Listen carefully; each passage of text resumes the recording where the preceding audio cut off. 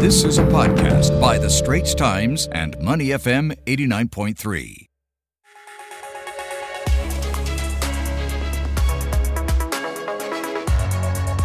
Regional Roundup with Leslie Lopez, regional correspondent with The Straits Times on Money FM 89.3. Money FM 89.3. Good morning. It's the Breakfast Huddle with Elliot Danker and Ryan Huang. It's time to turn our attention to stories from around the region, from Malaysia's ringgit downward trend to Indonesia's surprise ban on oil palm exports. And could Pietong Tan Shinawat, the youngest daughter of former Thai Prime Minister Thaksin Shinawat, be the next Prime Minister? It'll be interesting to see. Let's get some analysis on these headlines from Leslie Lopez, regional correspondent for The Straits Times. Good morning, sir. How are you? Good morning, Everett. I'm doing good. Let's talk about things where you hail from. Malaysia's ringgit. According to analysts and economists, it's at its lowest level in 22 months against the US dollar, and it's expected to continue to trend lower for the next 3 to 6 months. In fact, the ringgit is out of stock in some money changes here in Singapore because now we can drive up, right? No issue there. What are the factors leading to this, man? I think it's both international and domestic. International, the ringgit is very tied to the yuan, the Chinese currency. And because of US interest rates rising, these two currencies have fallen. I mean, it is quite difficult actually for Malaysia at this point to break away from or to try and defend the currency. I mean, central bank is trying to intervene, but it's like one currency trader told me, the fall is just relentless, and it's like, trying to stop oncoming freight train, so it's really difficult. So people are talking about, we're looking at, this 4.36 at this point to the US dollar. We're looking at 4.4 now, So that's going to happen. But, there are also domestic issues, concerns about politics, concerns about, national debt, whole lot of other stuff. All of these things are combining to put pressure on the ringgit. And I think that pressure, like you pointed out, is going to continue for the next 3 to 6 months. And it's incredible, right? You look at the timing of it all, it's leading closer to another general election where these issues are definitely going to pop up again. Precisely, and I think the government really is at its wit's end on how to deal with this. They're trying to do a number of things to show up public support, but the weakening of the ringgit only brings a spotlight to all the internal problems Malaysia is facing today. Yeah, okay, we'll keep that in the rearview mirror and see if there's a correlation with this issue. Prime Minister Datuk Seri Ismail Sabri Yaakob has pledged that there'll be no U-turns by the government over its decision on the 1,500 ringgit minimum wage. That's supposed to come into effect on May the 1st. Let's talk about the timing of this and, bearing in mind the amount of issues and the amount of pressure that's on the government as well. How do you think businesses, or how are businesses reacting to this? Well, businesses aren't reacting well to this. They're hoping the government will reconsider. But, this wage increase that the government has promised is basically to tackle problems faced by the poor, ordinary Malaysians who are struggling with inflation problems, inflationary pressures. Yeah. The prices have just skyrocketed. So I think the government sees the need for that minimum wage, which will come into force on May 1st.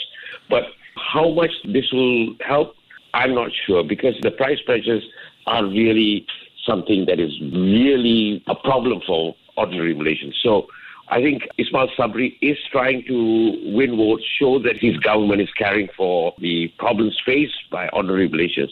But how employers are going to deal with this is left to be seen. Yeah, I'm sure it can be argued that on one hand you're saying that he's trying to show that the government is dealing with this, but at the same time I bet some people have said that, well, you're not really dealing with it, you're just handing the problem over to employers to pay this minimum wage.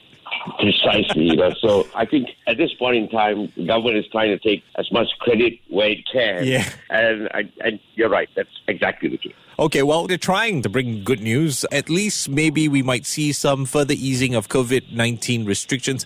I believe there's going to be an announcement later today. What do you know about this? Well, I think this too is to a large extent political. I mean, there's been this basically from the health ministry saying that, look, we must move cautiously actually with this reopening and not give in too much.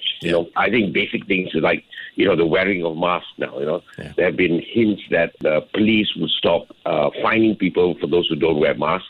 Okay. And, as you walk around Kuala Lumpur today, a lot of people are actually, trying to keep away from wearing their mask, actually, and It's quite common, actually, these days. Right. So I suspect that with the Hari Raya long break coming up next week, this is also probably engineered to try and win some kind of public support and say that, look, we're easing, everything's back to normal for after 2 years. Everyone can actually return to their hometowns and celebrate Hari Raya.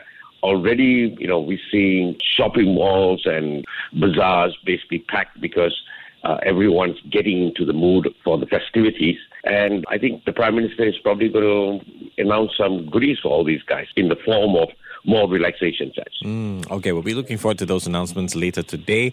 Let's head over to Indonesia, where there is a surprising ban on palm oil exports. I feel like we keep talking about oil out of Indonesia for the past couple of weeks.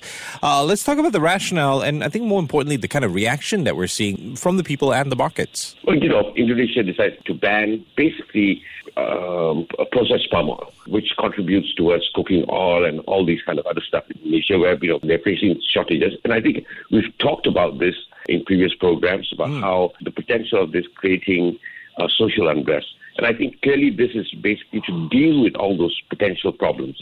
How much the ban is going to do, it remains to be seen in Indonesia, whether the government can actually rein in the cartels that control the supply of cooking oil, especially the unbranded cooking oil. But internationally, this is going to have a major impact. Prices will rise for one. The second largest producer after Indonesia is Malaysia, and here the markets and the industry, they're suffering from shortage of workers. So even if prices go up, I don't think the employment pressures faced by people in the sector will be dealt with. Even the minimum wage is not going to help.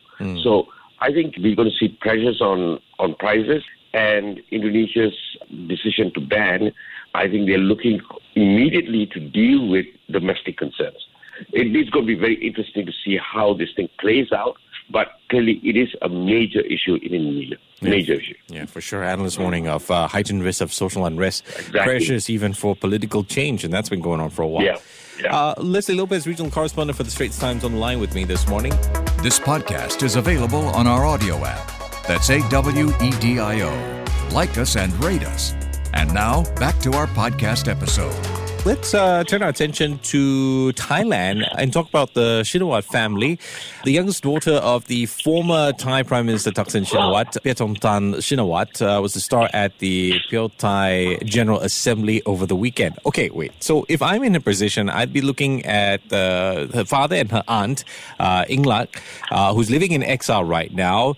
What kind of uphill battle is she looking at if, she's even thinking about running for PM in the future? This is kind of shaping up to be some kind of dynastic politics actually in Thailand too, right? Okay. Yeah.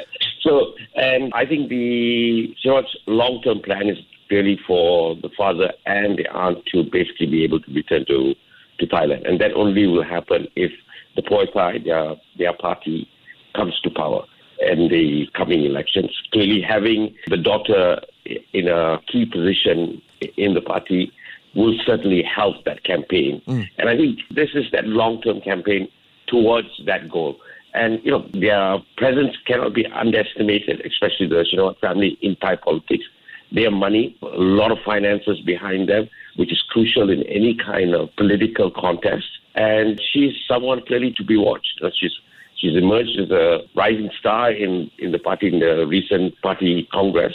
And I think she's someone to be watched in Thailand's very, very, at this point, fractured political landscape. Yeah, and you can't rule out because of that dynasty and that name, right, that Shinawatra name, it gives them more of an advantage than a disadvantage, even though there's so much stories behind it? Exactly. And, people in Thailand, they are disillusioned with party politics, with the military and everything else. So everyone's looking for something fresh, and probably she's going to be the person to provide that. Yeah, fresh yet familiar at the same time. Interesting. Leslie Lopez, regional correspondent for the Straits Times, on the line with me this morning. Leslie, appreciate your time as always. You take care and stay safe, yeah? Thank you, Nick. The Asian Insider Podcast channel is also available on Apple Podcasts, Spotify, Google Podcasts, and our audio app. That's AWEDIO. Like us and rate us.